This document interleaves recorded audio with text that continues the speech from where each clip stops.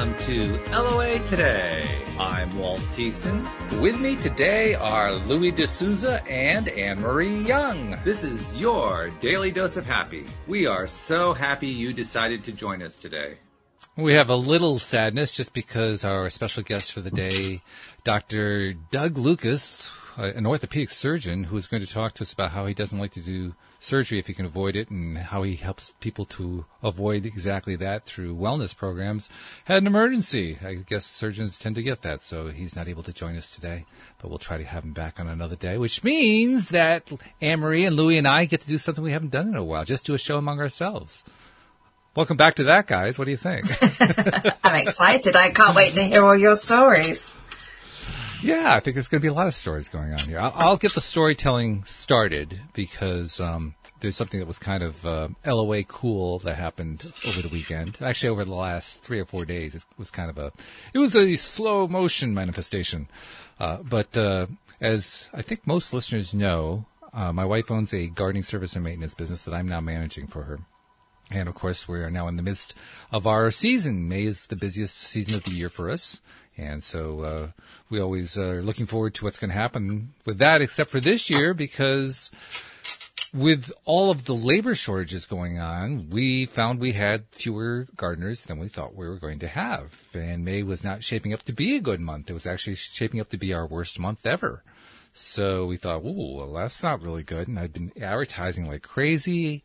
I knew that parts of this were related to the fact that, well, we have what's going on here in the United States. I think you have something similar going on there called the Great Resignation, where people are leaving service jobs and so forth and looking for better pay, looking for better working situations, wanting to work at home and so forth. So I knew that was going on. I knew I had to compensate for that.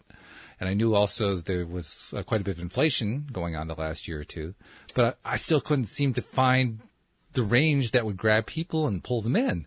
And so what I ended up doing, I had actually been bidding, so to speak. I'd been making offers that were like 20 to 25% higher than what we were doing last year. So it was pretty significant. And nothing was happening. I was saying, what's going on? And I did finally realize that I was kind of in a funk about it. I wasn't feeling good. And so knowing what I know because of what we talk about here, I said, okay, I got to change that attitude a bit. I got to shift it upward, get the vibration going. So I worked on that last week. And then all of a sudden, bam, the phone started to ring a lot. Well, actually, the phone doesn't really literally ring anymore. They do everything by the internet. But it metaphorically started to ring. Let's just say that. And we basically ended up doing a bunch of interviews, including 4 that all happened within a 24-hour period that I lined up for Sunday. So Sunday morning, I was interviewing all morning. And long story short, we just nearly tripled our workforce in one weekend. Wow. So that was pretty wild. Now, I can explain some of it through much more mundane explanations because we're in the period now where students are getting out for the summer from university and college careers, and certainly we had some of our new hires coming from that group, but we also had about half of the new hires coming from people who were just looking for work, who just hadn't seen the ad before or hadn't responded to it or whatever. But vibration apparently makes a difference because they started contacting us too. So we actually got we got a pretty good crop. In fact, we got something that I had never seen before. We got a grad student who just wants to work the summer who is a master gardener. And I don't know if you have that designation in the UK, but in the US, it basically means somebody who has studied like crazy and gotten a special certification and knows all the Latin names and, I mean, just knows gardening inside and out. And she's a student, for goodness sake. This is something that here in the US, people who pursue master gardener certificates, they usually do it, when they're in their 30s and 40s or something like that. She's doing it when she's in her 20s. So very impressive to meet this young lady and to add her to our team. But, yeah, kind of an interesting way of kind of reinforcing, this law of attraction stuff really does work. Good man. Yeah, it's amazing, Walt. Yeah. I really love that story. I love it when that happens. Because it's now becoming real and practical in your life in greater and greater ways, which I've been noticing in your life specifically. It's great. I'm really enjoying watching it. Well, I enjoy it a whole lot better like anybody else when the manifestations actually happen the way you want them to. That's always a little bit easier. I cannot lie. I had been feeling the stress. I had been trying not to express it too much here on the show, but I had been feeling it. But, well, this is interesting, actually, because now that all of a sudden I've got all these people coming on board, well, first of all, I have to tool them up, so to speak. We provide gardening tools to all of our employees. And with the number of people we have coming on board now, I had to go out and get some more tools. So that was kind of my running around today. But also, there's also a bit of a potential for stress, and it depends on what kind of mindset you go into it with. But I had been experiencing it and kind of reminding myself, how are you going to think about this? How are you going to focus on this?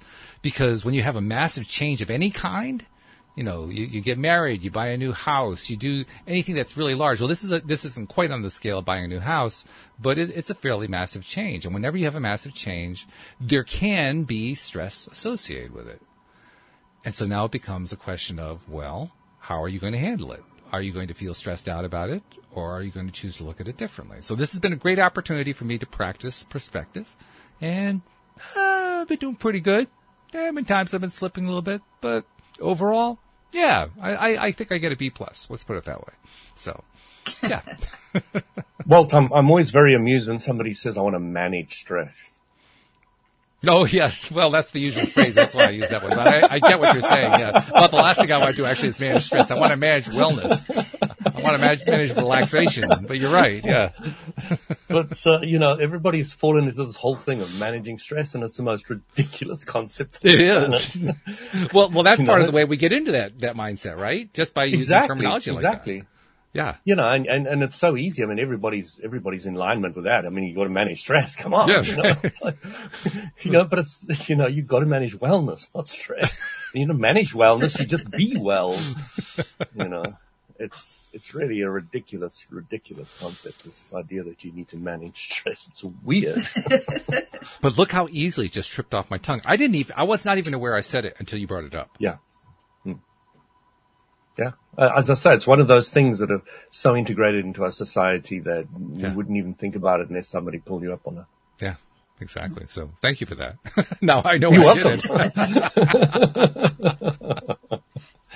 We can manage laughing instead. Exactly, yeah. And we don't know. Because when you can laugh at it, it's so much easier. Everything gets so much better when you can laugh at it. As we were getting ready to do the show, I was waiting for you guys to connect in.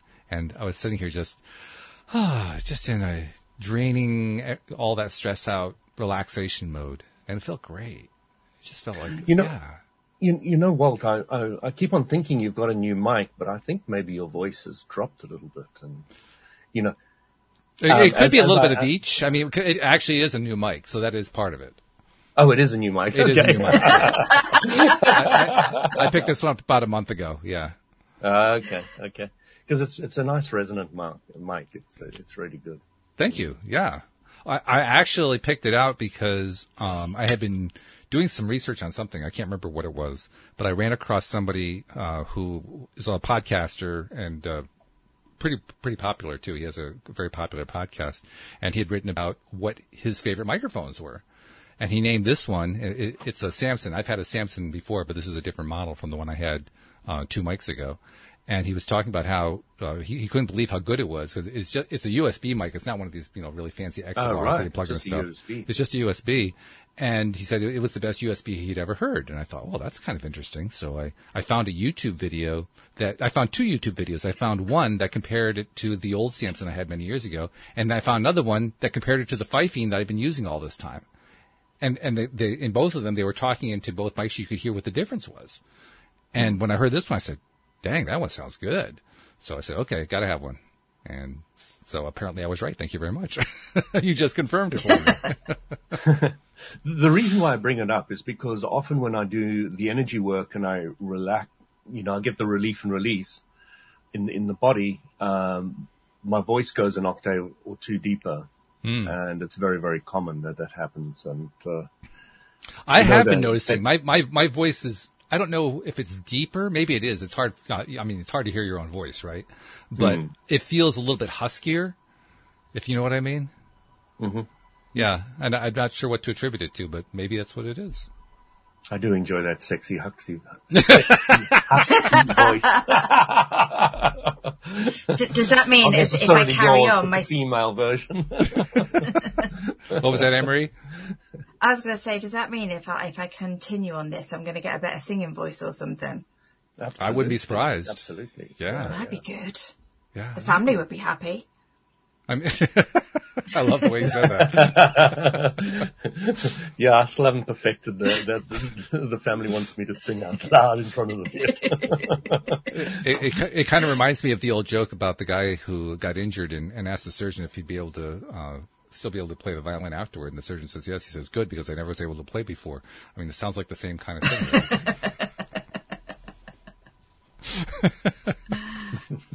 So, well, I asked Louis before we got started, and he kind of gave me an affirmative. So I'm just going to kind of put him on the spot, because I asked him that famous question, any good sauna stories lately? And he said, well, yeah, I got a few. So let's see what you got. What can you tell us that might be useful to get the conversation going here?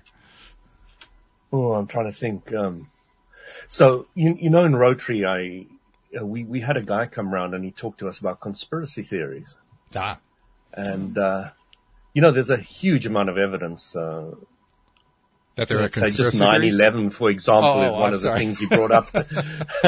A lot of evidence of real weird and wonderful things, like this one building that fell down that had nothing to do with any of the others, and, you know, all the rest of it. So the Building 7 theory, I know that one, yes. Yeah. So you're going into the sauna and suddenly they're talking about conspiracy theories. So we had a really nice conversation on that, and I was just thinking, wow, law of attraction, very much law of attraction. Doesn't that fall into the category of being careful what it is you wish for? I mean, that's kind of the way I would see it. And the conversation varied all the way from terrorism to the virus to conspiracy theories to this is a cheery just chat. One of those ones that, you know, wasn't particularly enlightening on the whole, and but it was very, very interesting because people have strong opinions. Oh yes. Yeah. And it's really great because, you know, when somebody's got a strong opinion, I like, I've got a hook up with something to play with now. We always knew you had a different perspective on life. That comes out right there, yeah. Trying to think of some of the incredible stories I've had recently. It'll come to me, but this is kind of like I've still got to write this book. That's why I enjoy these podcasts, because I can use them to refer back to later on all these stories in the sauna. But, well, this is also like the 12-year-old who's put on the spot because he just finished his 6th year of piano lessons, and he's told, okay, now perform for the entire family. I'm like, perform what? I don't know what to play. Well, it's usually fairly easy for me, but I didn't have specifically good ones, you know, like some of the brilliant stories I've had at the moment. I've been focused more. This is interesting. I've been very focused on just using the health club to get in a really good exercise and detox and all the rest of it. And, you know, you go into the quiet room and literally nobody's there, and I can sit there and I can do my chanting aloud and nobody can hear me and all the rest of it. And, you know, it's just great because the sun's been out and you're lying there tanning in the sun, and it's just really gorgeous next to the jacuzzi. And, you know, it's a really nice place. They're building an external swimming pool there because you've got 2 internals and they're going to build an external as well. Plus you've got about like 6 saunas and 4 steam rooms and, you know, all the rest of it, and 3 jacuzzis. So, you know, it's a health club. So you've got tennis courts and gym and everything else. So it sounds like quite a club, actually. I mean, there's a lot of facilities. It's an incredible club, you know, very, very social as well, which is what I love about it. You know, I remember the other clubs that I've been to in the area, just for contrast, sitting in the sauna, and the best conversation was talking about EastEnders, which is a local soap, which is as boring as hell. We will not talk about EastEnders, that's for sure. No, please. So depressing. You know what I loved about, say, Dallas? You know, you've got the rich and powerful and beautiful people running around, and then you get EastEnders. It's like dregs of humanity wandering around, and you're like, how did they manage to make are so proud of that. I just don't know. I can understand how America can make it out of the bold and beautiful and all those kind of characters, but Isn't there been a judginess going on here? I mean, Yeah, just a little bit. Just a little bit, yeah. But I think I'm very opinionated on that one. EastEnders just makes you feel better you about should your listen own to life. one of those EastEnders episodes, Walt. You'll see what I mean. It's just one of the many of them. Pick anyone. Well, I don't know. From what you and Anne-Marie are saying, I'm not sure I want to listen to any of them. No. Anne-Marie's no. No. So how many years has it been running, Anne-Marie? Oh my goodness. Before you were born? No, I wish. No. It must be a good 40 years, 35, 40 years. I'm going to Google. 40 years of the dregs going on in the UK. Yeah. I presume there must be something that's appealing about it. Otherwise, people wouldn't keep watching. Yeah. Social drama, it's just drama. No, that usually works. People, yeah. Wow, 1985. Oh. Never mind. Let's change the subject swiftly. I have to say, this is really fascinating. I can't remember the last time we had a conversation where Louis definitely did not want to talk about the topic. This is really different. Yeah, no, EastEnders, well, it's interesting, even though I really don't like it. I haven't drawn it to me. I mean, I haven't seen an episode. I haven't heard anybody talk about an episode. It's just the contrast I have in my life that I'm aware of. But, I would have thought from a law of attraction point of view, I would have, maybe drawn an episode to me or somebody talking about it, but no, nothing. So there can't be too much focus on it. Let's put it that way. Because I'm really aware these days. Let's say I'm gaming at the moment. So, you're four people on one team and you're four people on another. And you just get taken out. And then you start realizing that very clearly that there's maybe one person, maybe two people, maybe one person who has got a very clear idea of what they want. Ah, yes. And they're winning because of that idea. And you can start feeling the energy and you start even being able to see exactly which one of those four players it is. Oh, yeah. And it's not necessarily the guy who's winning, but they've got this clarity and you can start feeling that energy, even though it's just a game and it's four people playing four people anywhere around the world, and you don't even know these guys from Boris Soap. So you really get to feel the energy of these different individuals. And it's really interesting. I'm starting to become highly aware of that at the moment.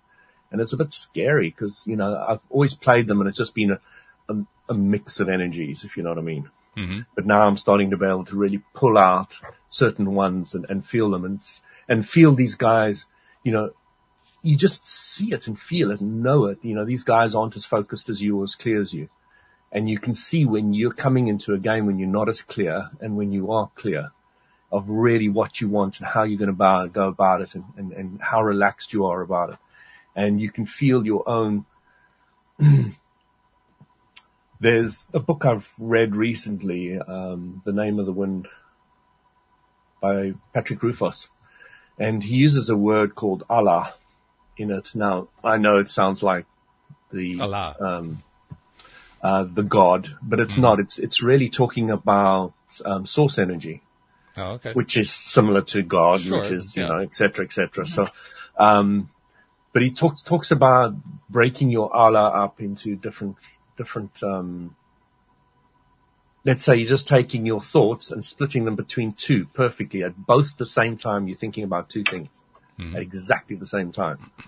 And I recently, learned in yoga that the yoga gurus are able to split, some of them are able to split themselves into 10, 100,000, 30,000 different thoughts at exactly the same time. Because there's this great thing in the Western culture and all the rest of it. We can only think of one thing at a time. And it's just not true. Your body's breathing, it's eating, it's smelling, it's talking, it's thinking, you're doing millions of different things, not only in your body, but all over the place. You're thinking of different things and all the rest of it. So, it's really interesting that you can start taking your thought processes and start splitting it up. splitting it up and splitting it up. And it's just something I'm beginning to even think about splitting it up into two, but with a clear thing of taking my thoughts and just splitting it up into two areas. But it's really an interesting idea, because the thing that I'm really getting to understand now, that all the gurus and masters and trainers that I've come to respect over the years that really teaching you, is they try to teach you to focus on one thing for a period of time. So, the law of attraction, 14-second rule. If you can focus on something for 14 seconds, the universal law of attraction will bring you 2,000 man hours of work to help you achieve those goals. So you're really starting to realize how important it is to really focus in on one thing for a period of time. And I'm really getting into that a lot at the moment, from the awareness point of view, what I want to achieve and how I achieve it. Oh, you're on mute, Walt. Can't hear you. I was just thinking. Works better if I turn the mic on. Yeah. Go ahead, Anne-Marie. No, I was just going to say, I struggle to remember what I went to the kitchen for, let alone having two thoughts at once. Yeah, I mean, that's an important point, Anne-Marie, it's not necessarily memory of where you left your keys or whatever. Yeah. It's more an incredible level of awareness when you're doing it. Mm-hmm. Then it's automatically remembered. And it all kind of keys back to awareness. That's what I'm kind of getting at the moment. Is how aware are you at any moment in time? How really here are you? So it's not really multitasking then? Being fully aware. Good question. So multitasking, is it multitasking that you're breathing, the blood is flowing, your heart's pumping? Is that multitasking? What is your definition of multitasking? For me, multitasking is something that's conscious. So I have two or more conscious things that I'm paying attention to. Have you ever sat and thought about your heartbeat and really sat there and being highly aware of your heartbeat? Mm-hmm. Yeah. Mm-hmm. Okay. So you can be consciously aware of all these things. Oh, sure. Yes. It's a possibility. Yeah. Yes. Now, so the big point that I'm trying to work towards is the awareness of all of them at the same time. Like while I'm speaking to you now, can I actually feel my heartbeat like I would do if I'm sitting quietly in a room in meditation and listening for my heartbeat? So, how aware am I that to speak, I'm breathing? Right. I think there's also another piece of it, though. I think the other piece is focus. Because, I mean, certainly I think just about anybody at any given time in their lives have experienced being aware of a whole bunch of things at one time, but that doesn't mean they're focusing on any of them. It just means they have this awareness, this visceral awareness. But focusing on more than one thing at a time, the only way I know to do that is what we call multitasking. Focus here, there, here, there, here, there. Just alternating back and forth, back and forth, back and forth. If it's just two of them, if it's three of them, now you're doing back. Because a focus is just that. It's focus. I am on one thing. That's what focus is. I'm just staying right there and I'm focused and I'm getting clear on it and all that kind of thing. So I'm wondering, are these teachers and gurus you're talking about, are they actively able to focus on the individual things that they're aware of to any degree, let alone on an extended basis? So this is the curious thing. One of the big things that I've always talked about that the masters who have achieved a high level of awareness are often able to do, not all of them, and all of them have got different strengths and weaknesses. But one of them is bilocations. In other words, they're in two or many more locations physically at the same time. Yeah, and my brain doesn't. Yeah, I mean, it's very difficult for the brain to even vaguely compute that. Yeah. So let's say they're not even physically in other places. They're just where they are now, but they can split up their thought focuses to be completely focused on more than one thing at the same time. It's a really interesting idea to start playing with. I go on these tangents and I go on these trips. But here's the question. What you're describing, I mean, you've described it a number of times. I've heard other people describe it too. But is it real? I mean, is that something that people actually accomplish, these gurus? These people have these ability to split their attention, split their presence, so to speak. Is that actually happening? And from whose perspective, too? That's the other part of it. Exactly. So the whole thing boils down to I've had out-of-body experiences. They're real for me, but they're not real from you. And I'm not going to bother trying to convince you that they're real because it's not going to be of any value, etc. So until somebody's kind of at that stage of wanting to play with it, you don't often talk about it. Mm-hmm. You don't actually go down that route at all. So I bring it up here with the idea that this is what I'm trying to do and wishing to do and looking to and just playing with the idea.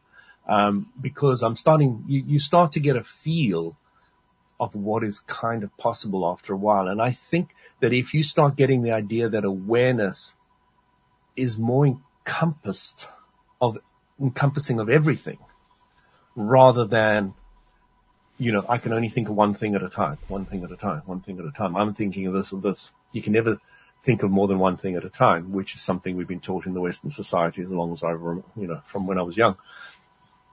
Even if you think you're thinking about multiple things, you're skipping from the one to the other. But there is an idea that when you become extremely aware in that kind of source arena, that source area, that you can have multiple awarenesses at the same time quite easily. I have very strong. I'm sorry, Emery. I'm going to let you jump in because we keep interrupting you. So go for it. That's okay. No, I was just thinking about those moments, like when you're driving your car and you go into a dream world, and half a mile down the road you're like, I don't remember getting here, but obviously you're thinking about something and focusing on something else, but you're also driving a car. So is that not an example?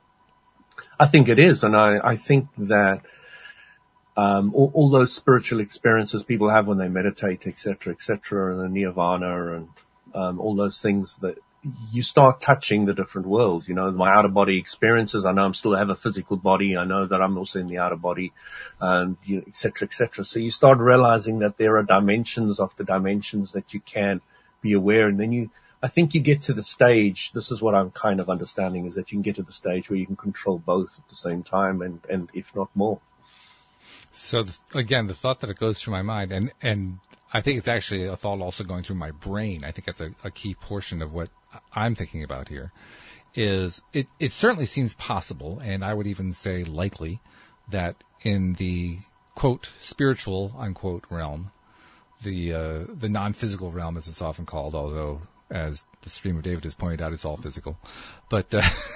The fact is that, if we define it as, the afterlife, or, not living in this particular life, or however you want to describe it, that other world that we often like to refer to, that world, it seems very likely to me that we can have that kind of experience because we don't have the encumbrances of having a physical body and a brain and all that kind of stuff.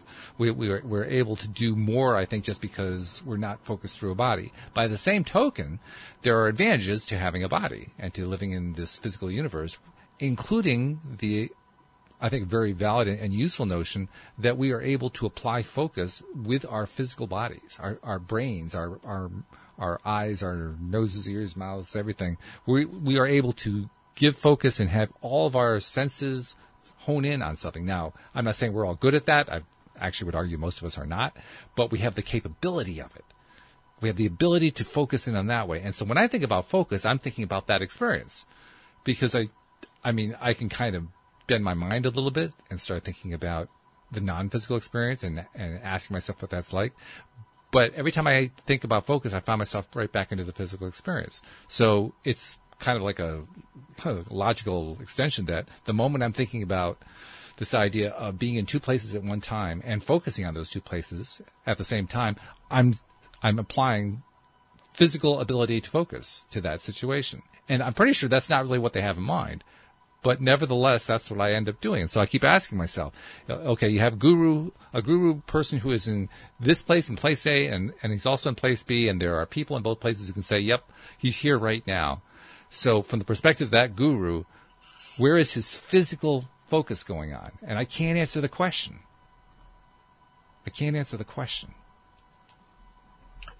And isn't that fun? Well, that's one word for it. Frustrating is another possible, but yes. So when you look at it, Walt, what are you analyzing it with? You're analyzing it with your mind. Yes. Okay. Yes. And the mind is extremely limited. So when you get to the universal mind, you're now starting to realize that the universal mind is nothing like the mind that we've come to know, which is the mind that is playing with this physical time-space reality. There's another dimension to it that is really, really interesting that we start tapping into. And these are the things that absolutely fascinate me. I'll spend hours and hours. Well, I want to follow up on what you're saying there, because I think there's an important point there. Because you're right, there's the limited human mind and there's the universal mind. And I'm suspecting that when we're laying out a scenario where you have this guru who appears in two places at once, we're talking about universal mind kind of experience. But nevertheless, you've got people at those two locations experiencing physically. And so I keep asking myself the same question over and over again. They are experiencing that guru being there. What's the guru experiencing? Is the guru only I believe he's experiencing all of them at the same time. All of them it's an ancient yogic tradition that they have been able to split their thought processes into multiple dimensions at exactly the same time. And it is a training and a process that they actually do, but very few achieve it. Yeah. But let me finish. There are some that have. Let me finish though. There was more to my question. Yeah. Because I was asking, yes, what is the guru experiencing? But not just what is the guru experiencing, what is the guru experiencing physically? In other words, has he basically stopped his physical awareness so he can do this universal awareness thing? Or is he in some way tying into the physicality of each one of those bodies and experiencing physically there? Because we've already identified how the physical side is where we get limited. So I'm wondering, well, if that's true, then I'm imagining that if you're experiencing physicality, you are dealing with the limits of physicality, because that's what physicality is about. It's experiencing those limits. So I'm wondering, what's he experiencing? So there's numerous ways of looking at it. Well, one is that, let's take Milarepa for an example. Okay. Famous Tibetan monk. It's completely the wrong words, because he didn't like the idea of being a monk at all. He just went off on his own Good for trip. him. And I'll give you a brief recap, because I know I've vaguely brought in Milarepa once before. He was brought up in a lovely family, and dad died, and because the woman don't have any rights in there, because it was just mother and son, they ripped away all their property and all the rest of it and kicked them out and left them on the streets. So Wow. The mother brought up their son to hate the uncles and blah, blah, blah, blah, blah. Who took it away, and she sent him off to study the occult, and he happened to be exceptionally good at it. Mm-hmm. So he came back and brought locusts and storms and all the rest of it and literally killed people. Wow. And he was exceptionally good at it. So he decided he didn't want to do all this, long story short. And he sought out a master, and this master wasn't interested in taking him on at all and refused him again and again and again. And Milarepa was really, upset about all this. And eventually he said, well, if you build me, like a tower here, a stone tower, then, I'll consider you. So he goes there and he labors and labors for a year, and he gets a stone tower up, and then the master says to him, no, I want it 3 inches over to that way. Break the whole thing down and move it. And he does it, and there's this whole scenario about his wife the master's wife taking pity on him, and the relationships and all the other stuff that goes on in the background. But then when he's finished moving it 3 inches to the left, he has to move it 3 inches back to the right. Of course, of course. And that structure is still around today, by the way. The Milarepa's structure that he made, the remnants of it.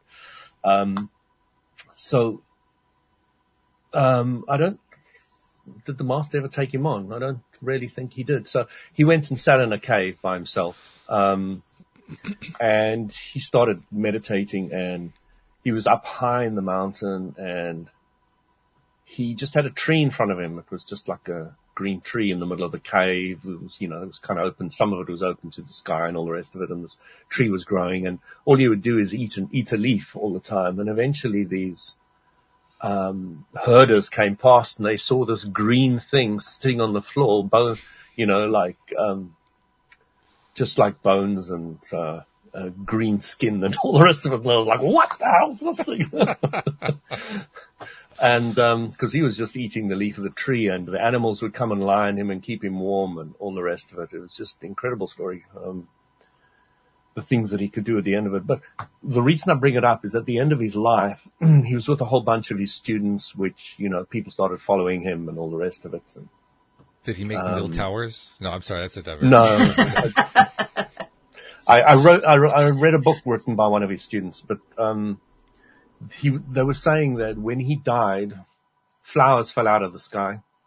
Okay. What can you say about that? But every student that he saw, every one of his more advanced students, who had gained a certain level of awareness, all said that Milarepa was with them when he died.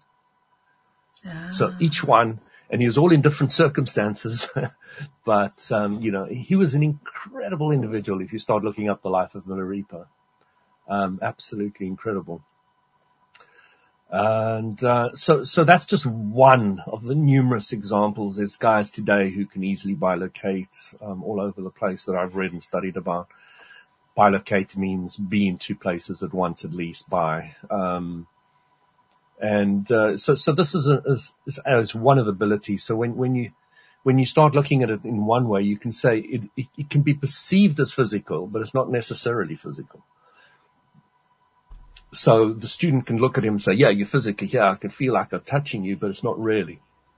Not like we know physical in the way we do it. So, there's many ways of looking at how it's actually done or how it's perceived to be done, et cetera, et cetera. St. Francis of Assisi, for example, was in front of the Pope and also with all his followers wandering around in the middle of the bush. He was in the Vatican and running around with all his followers at the same time. He was also famous for doing out-of-body experiences, etc. You've got other Catholic saints. I'll think of his name now, but it was Second World War, First World War, can't remember. And they were going to bomb this town in Italy, and he had his,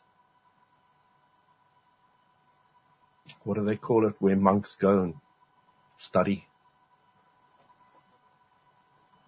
Monastery. He had his monastery there, and the guys from the local village said, oh no, they're going to come bomb us and all the rest of it, and going to kind of attack us. Please do something. The Catholic priest, Catholic. He wasn't a priest. He was a monk. Think of his name just now.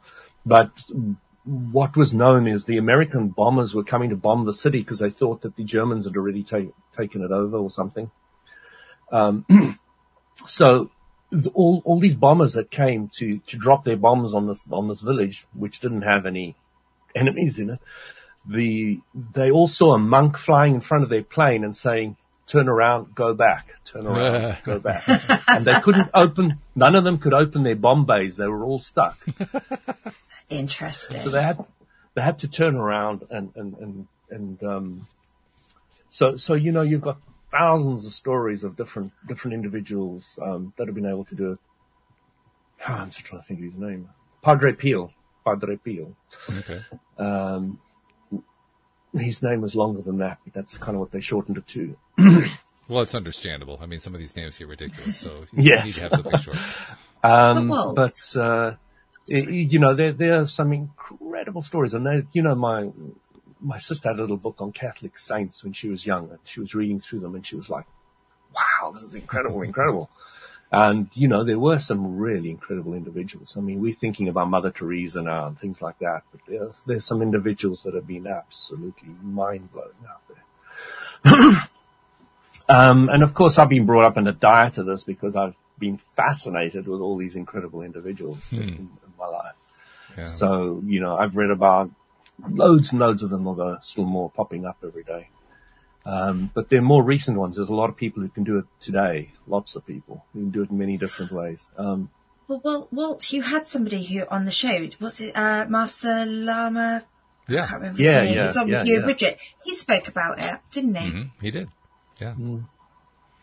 And I remember asking him I don't remember exactly what he said, but I remember asking him what it was like from his perspective.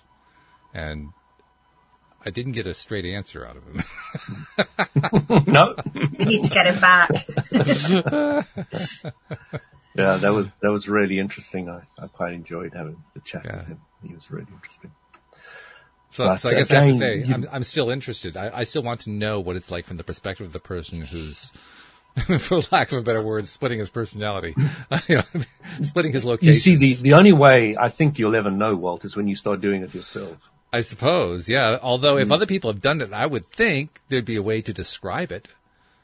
You know, the big thing about spiritual experiences is the laws of the worlds. That's the way I'm going to put it. The laws of the worlds. So let's just paint a picture of different worlds. So you got the physical, astral, causal, mental, etheric, and soul. Okay. So just imagine that each one of those has got less and less and less messed. And I'll define messed as matter, energy, space, and time. Okay.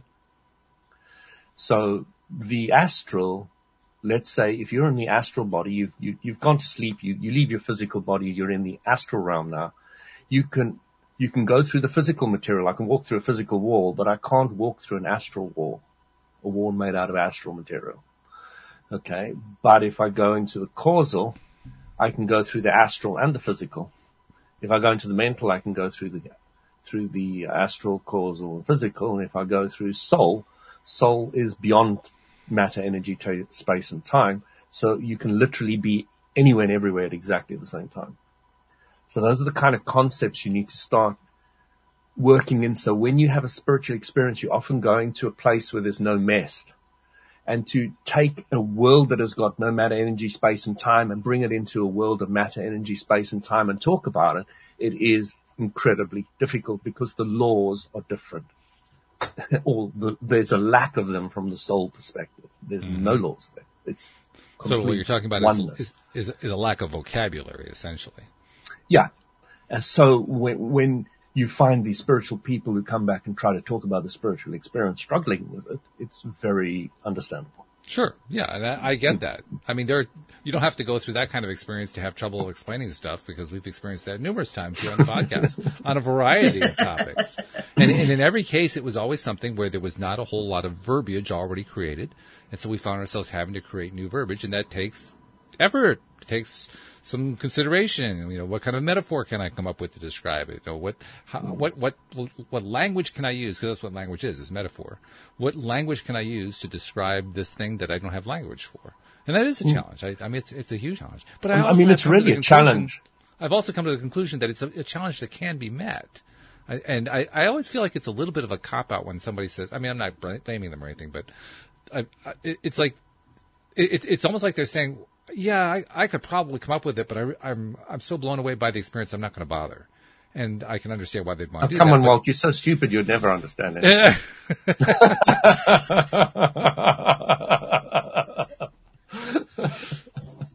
Well, actually, that is a good example right there. I mean, Abraham Hicks are well known for trying to answer the question of what it's like to be spirit, and there are lots of different ways that question's been asked. And the answers they come back with are often tied into the idea that there are concepts beyond your current ability to handle and to process right now. Just because of where you're in this physical world, and so you're. So let me give you an example. I go into the astral world, and I'm sitting there. Let's say I'm just sitting down chatting to a friend, and suddenly I see because I'm around a pool, I've got a swimming costume on. Then suddenly I feel like I want a cup of tea, and a cup of tea just appears in my hand. Mm-hmm. And then I decide I want to fly to the moon, which I've done. And suddenly I'm just flying to the moon. Now, you come back from those experiences and you try and interpret it. There's actually a sensor inside you and says you can't fly.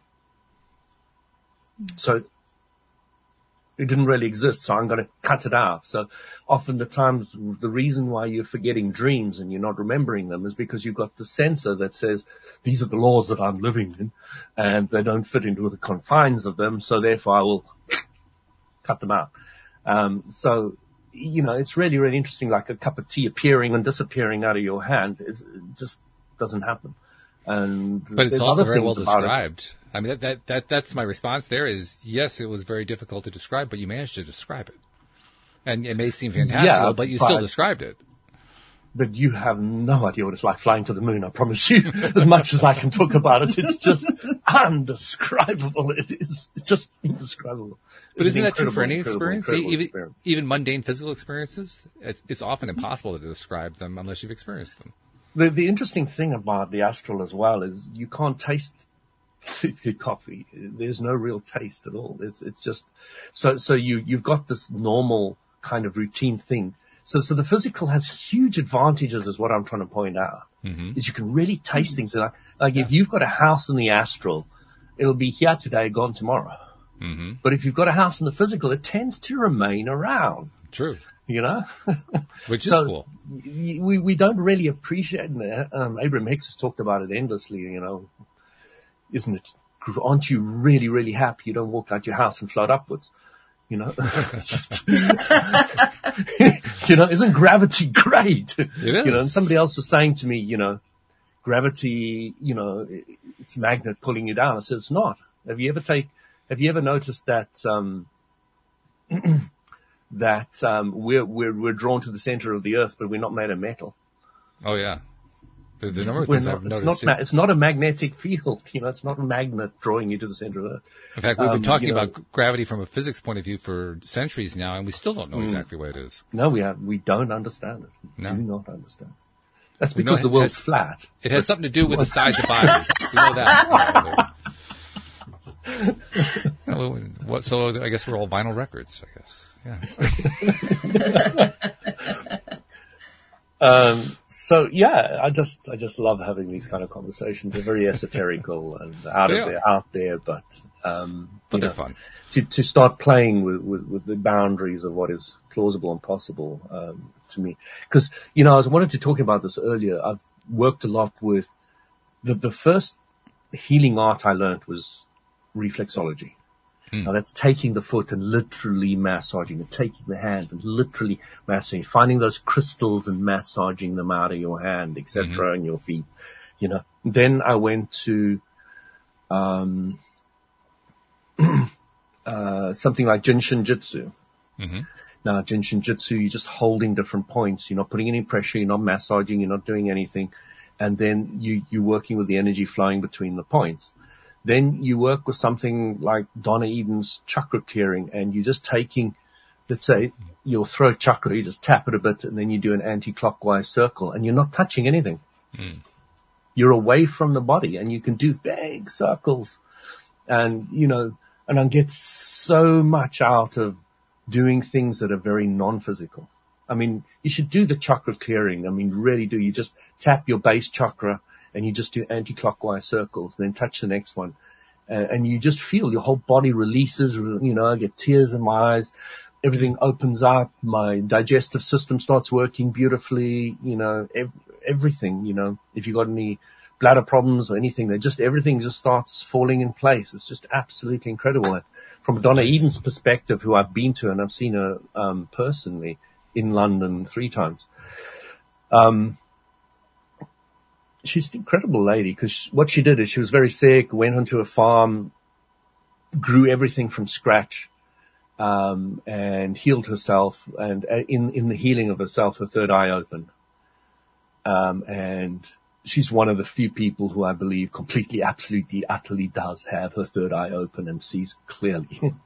And she taught me this method and all the rest of it. But as she digs in the layers like this on a person on the table, she can tell them, oh, this is what you're thinking about. This is the problems you've had. And, you know, exactly. You just go into it exactly, and she'll work through them all, and she can see them all. I mean, I haven't got anywhere near that stage yet of my own body because I don't really like playing with other people's bodies too much. So I'm mostly working on my own. Very respectful. But no, if somebody wants me to. Well, that's also respect right there. Yeah. And there are quite a few people who would like me to work on them, but I don't have the great desire to work on other people. It's just, you know, I'd rather teach Walt how to work on Walt. I'll teach Anne-Marie how to work on Anne-Marie, you know, instead of me working on you, fixing you, and then you go away and you go break yourself again because the old patterns kick in again, the old vibrations reassert themselves as a dominant presence in your environment. So,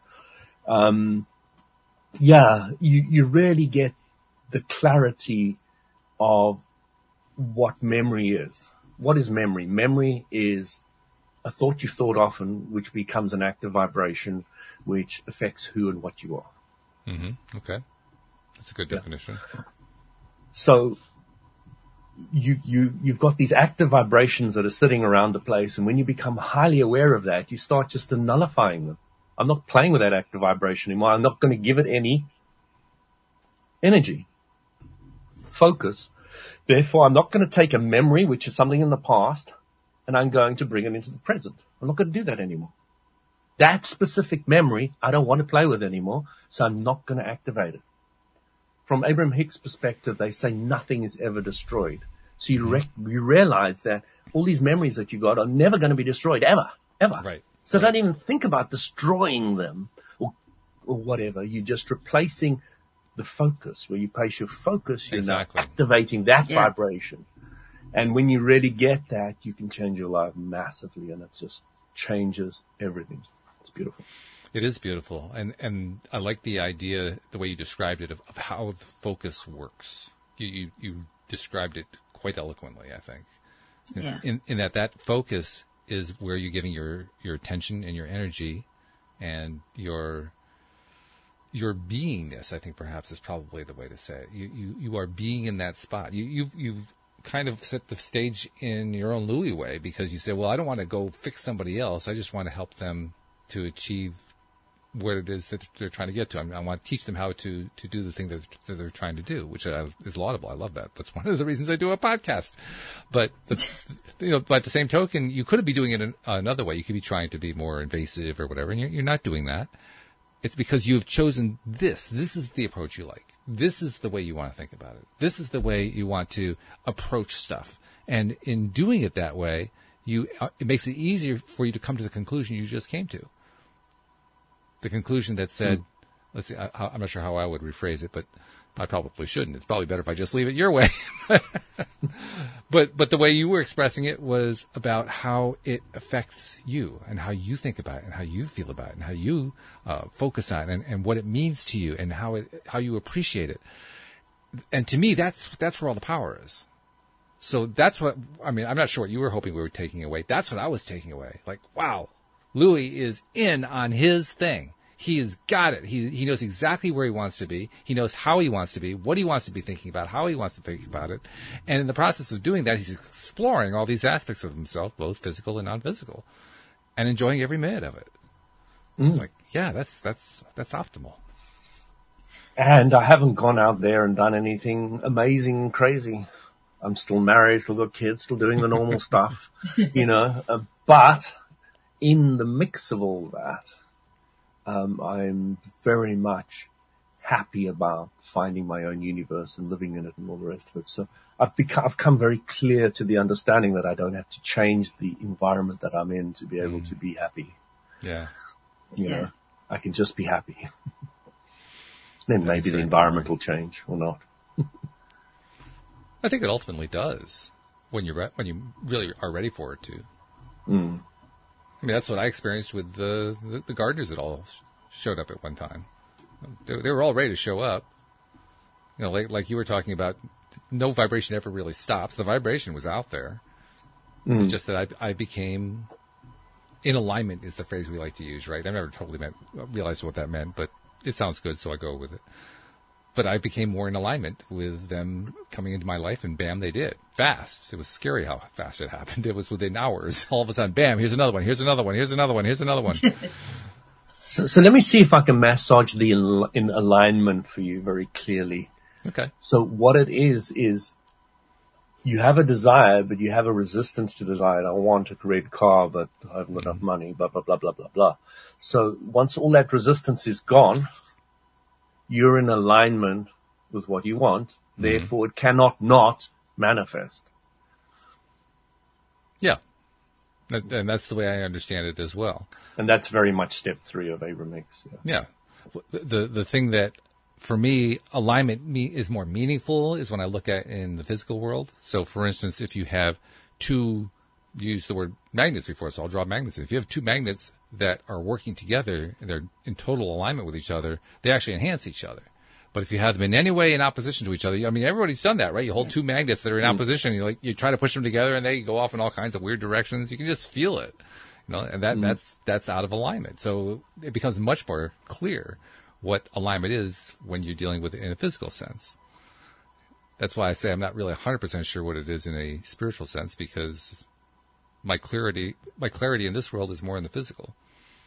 Not that I don't have any in the other, it's just that that's where it is, because that's what the focus is. The focus is on the house staying there, and so it continues to stay there. It doesn't disappear 30 seconds later.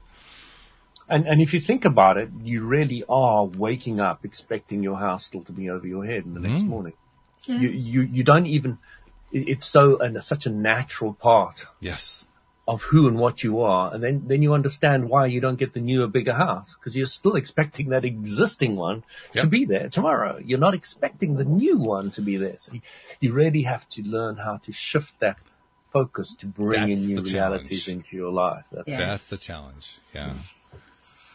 Shifting away from what we've been doing all along. That's the challenge. Yeah. But isn't it fun practicing? And then you become very aware of how it works. What was that, Anne-Marie? I was just say, isn't it fun practicing it though?